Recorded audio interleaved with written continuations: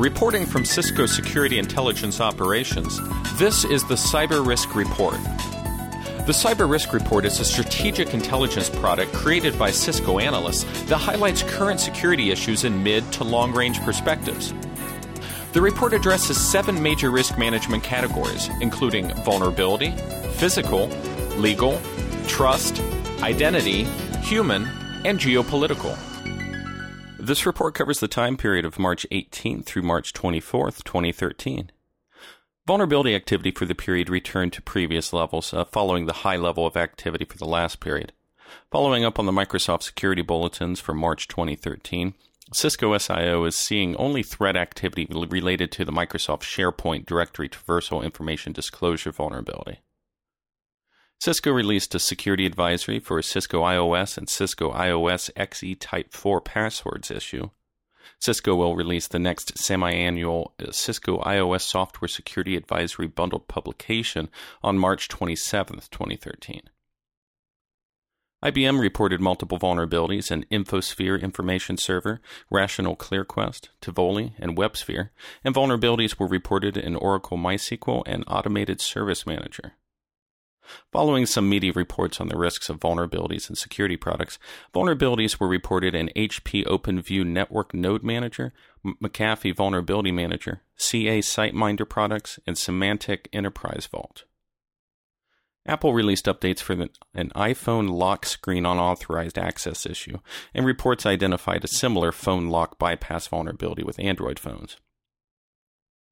In ICS SCADA activity, new vulnerabilities and updates were reported for Schneider Electric PLCS, Siemens Symantec WinCC, Schweitzer Engineering Laboratories Accelerator, and 3S CodeSys Gateway Server.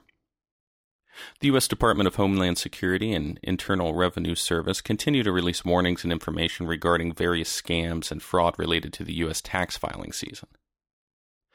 Mandiant released Appendix F to the APT-1 report containing additional information on the technical details.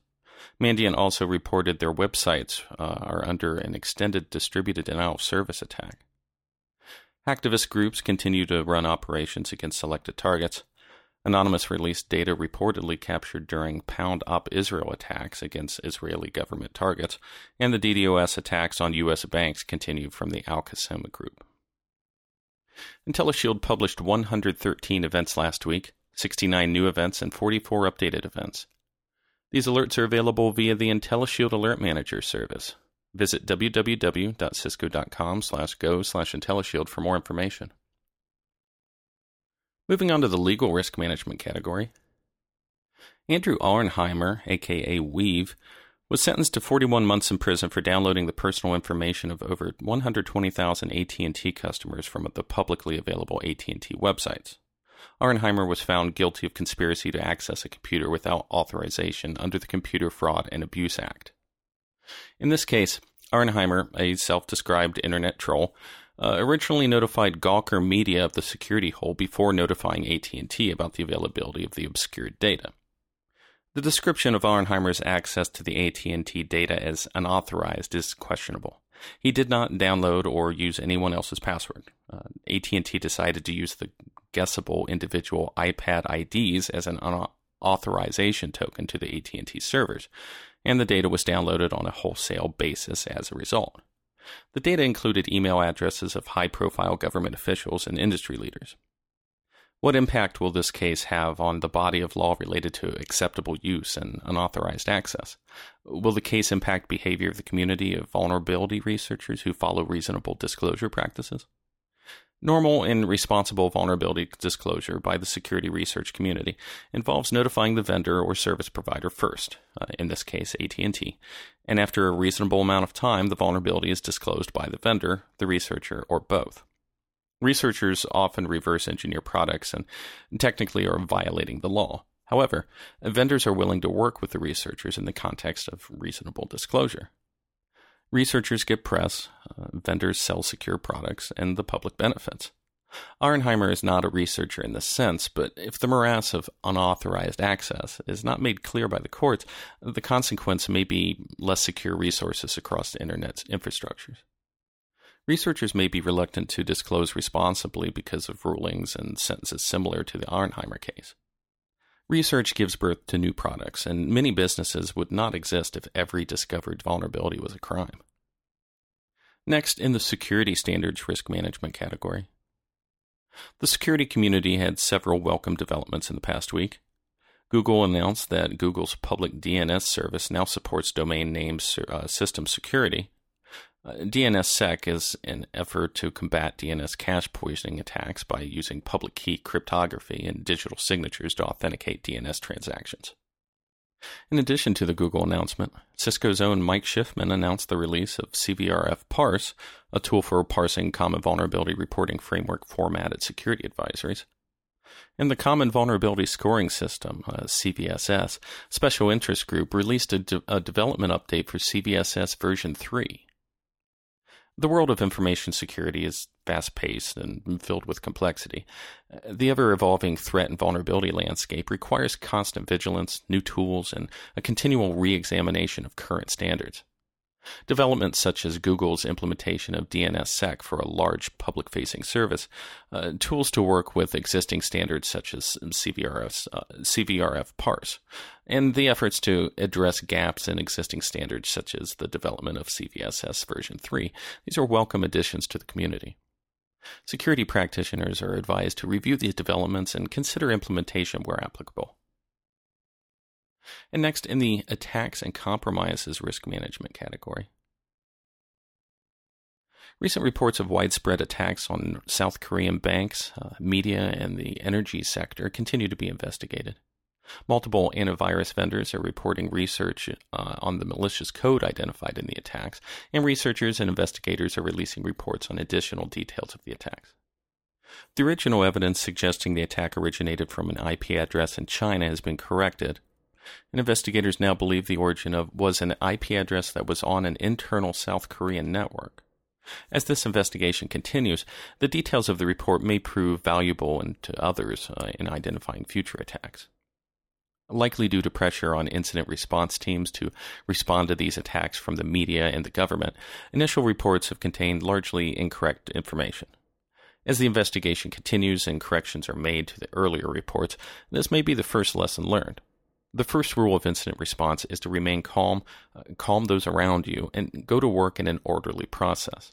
Regardless of the type or extent of the attacks, pressuring the incident response teams for answers or involving others who can misinterpret early findings only leads to confusion and repeated resets for the teams. This incident to date also shows the importance of those communications teams that work with the incident response teams.